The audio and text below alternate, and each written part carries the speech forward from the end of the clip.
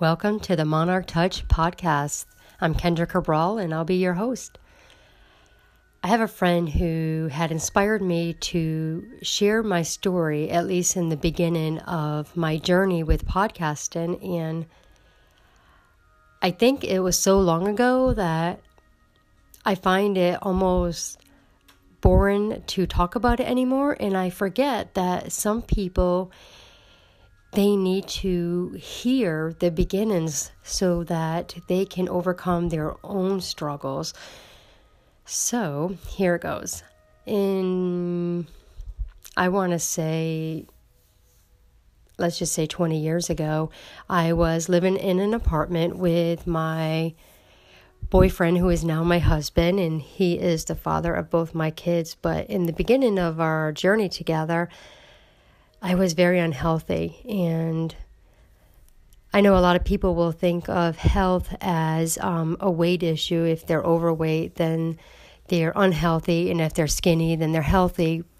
But I like to think of health more than just that, a lot of times the way that we think in our mind, if we're being very self-destructive, then we are unhealthy, and oftentimes I don't think we talk about that enough.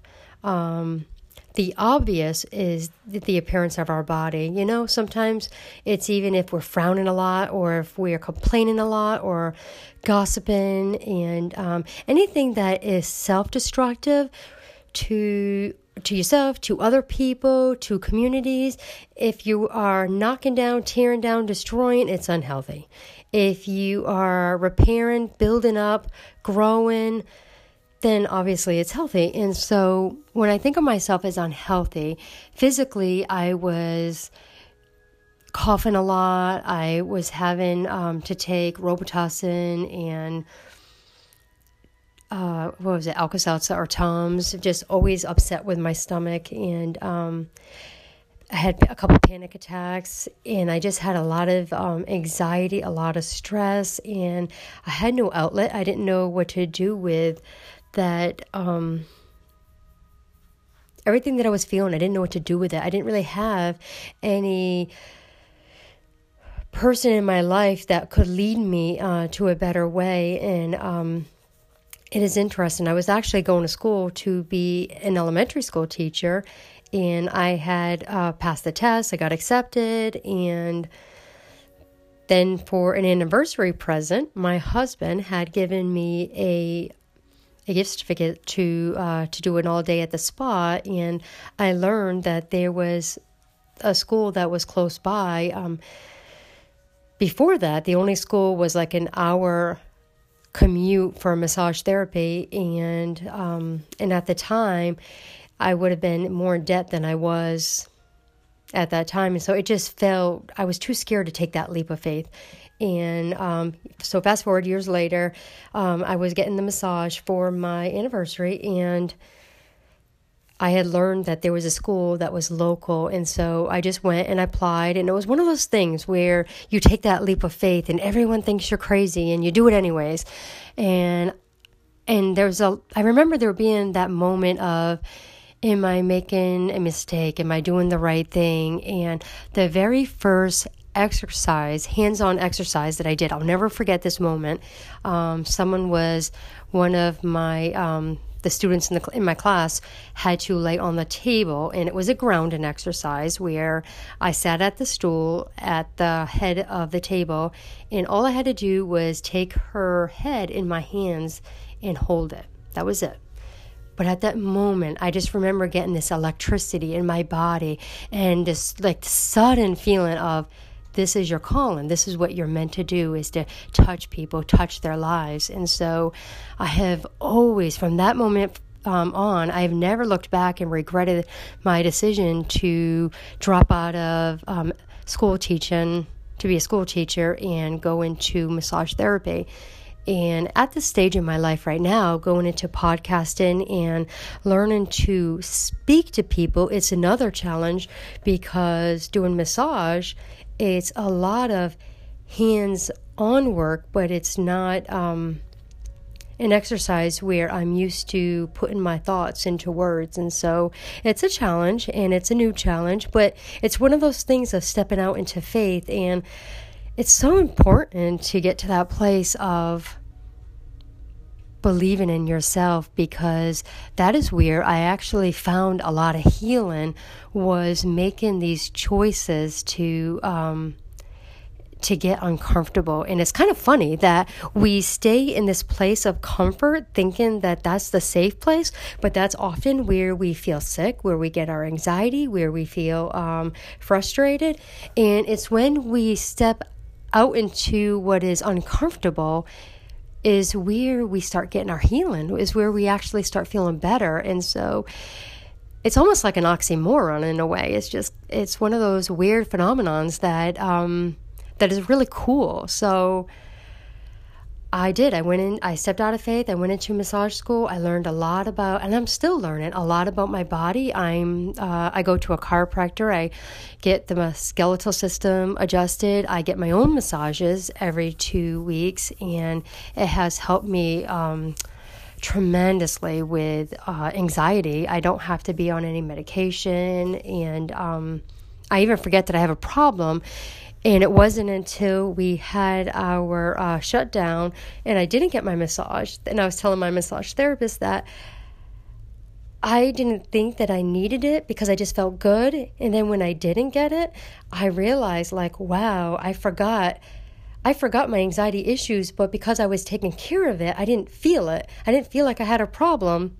And it was when I stopped taking care of myself, because we had to, that I realized that it's still there, but it's being maintained. And so that's a really cool thing. Actually, it made me really appreciate what I do for a living, because when you need it yourself through somebody else, then you appreciate what you can give. And through giving and helping other people is another way that we can heal ourselves.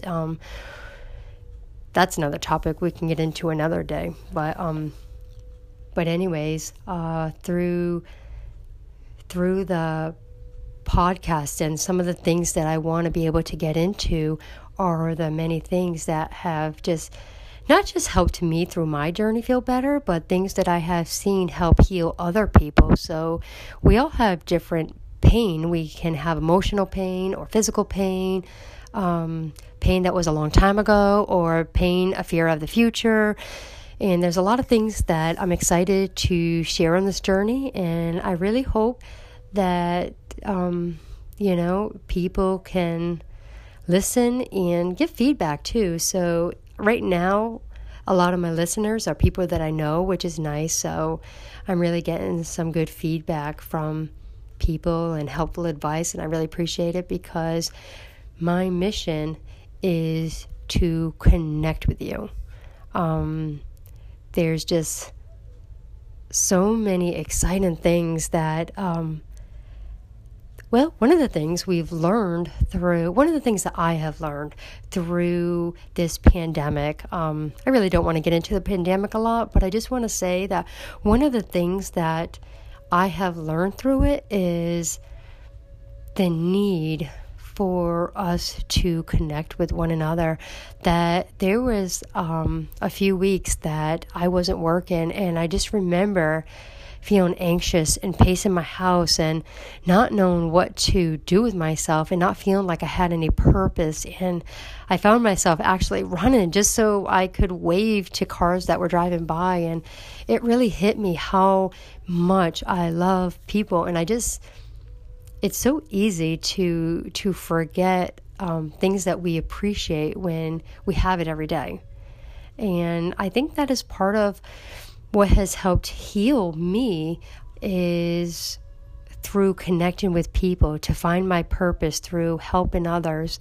And the cool thing is that I am lighter. I am 20 pounds lighter, and I always feel like our health can be improved. So it's always good to find ways to tweak our health, and I do. But I find my inspiration from people. So if I am completely isolated, I've lost my why. I've lost my purpose for trying. And I don't know about you, how you guys have felt, and if you have felt like you lost your purpose, you lost your why, you lost your drive. Do you feel healthy?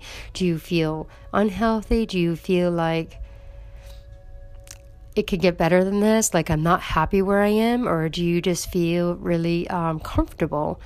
It will be really interesting to get feedback and to hear where you are and the things that motivate you and inspire you to either to improve yourself with your health, or things that inspire you to get out of your comfort zone.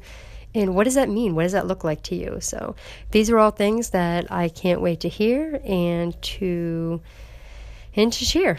Until then, you guys have a healthy day. Welcome to the Monarch Touch podcast. This is Kendra Cabral, and I'll be your host. Today, I would like to talk to you about something that is really near and dear to my heart, and this is the second most important command in all of Scripture, which is love your neighbor as yourself. Now, I've heard it being discussed in multiple ways, but I want to talk about how I receive it and how I apply it to my life. And what I want to do is talk about the difference between self-interest with loving yourself versus truly loving yourself. And I really believe that our intentions are going to determine the outcome of how we show up for other people. What I'm going to do is give 3 examples, and I want to explain the difference between self-interest, self-love, and how, when it's true self-love, how much easier it is to love others the way that we're loving ourselves. The first one is pretty easy. I think we all can relate to this one, is exercise. Self-interest would be the reason why we are exercising. We're pushing ourselves, we're forcing ourselves, we're making ourselves do it. If the why is for recognition, for how other people are going to notice you, and if you're just trying to be liked, and that's a good indicator that it's more of a self-interest and it's not self-love. And matter of fact, you can say words like, well, you can just find yourself putting yourself down, and that's not encouragement at all. Self-love, it would be more like, I'm exercising because this feels good. It makes me feel energized. I'm ready to take on the day. I feel stronger. I'm more vibrant. And there's a lot more encouraging for yourself that is going on.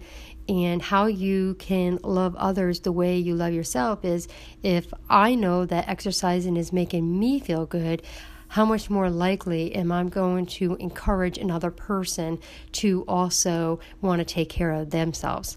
You see this in a mom. You see it in a school teacher. You can see it in careers such as fitness coaches or instructors. A mom and a teacher are going to see their kids' restlessness and take them to a park and do some kind of active play and just really appreciate and respect what exercise means. You can see it in people who have careers, the way that they show up for other people.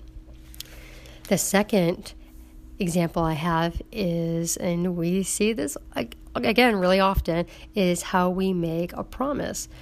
A self-interest for making a promise is more like looking at other people and how they show up for you. So for an example, making a promise, I'm more looking at how people are making me feel. Now, that's not self-love. That is me protecting my ego. But I'm always looking at other people. There's a lot of blaming. There's a lot of and negative emotions that follow when people are not showing up and keeping their promise. They're not being reliable or dependable. And I see that a lot, with myself too. But anyways, in self-love, for making a promise is more holding myself accountable for what I promise myself. And this is a big deal because how we talk to ourselves, how we show up, and how we keep promises.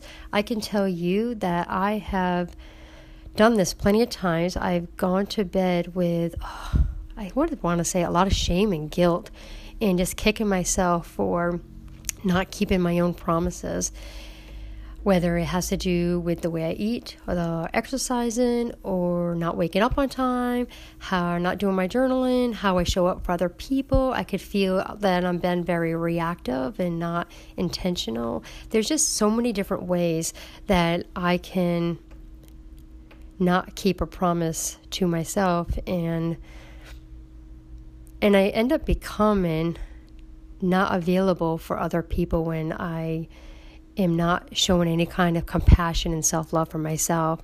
So a way to love another person is, well, let me give you an example. If I am holding myself accountable for a promise where no one else is going to hold me accountable, how much more am I going to show up and hold a promise for another person when I'm concerned with the way that they're going to think about me? So we have a tendency to, when we keep promises to ourselves, we're even more likely to keep a promise to other people.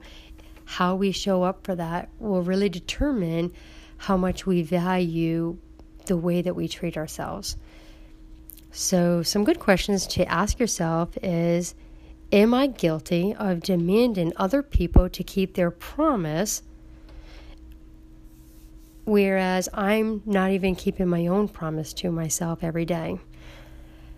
Sometimes we can be our worst best friend. I mean, that's an unfortunate thing, but if you think about it, if my friend treated me sometimes the way that I treat myself, I would not want to keep that person as a friend. So what kind of friend are you to yourself? That's just a really good question to ask about promises.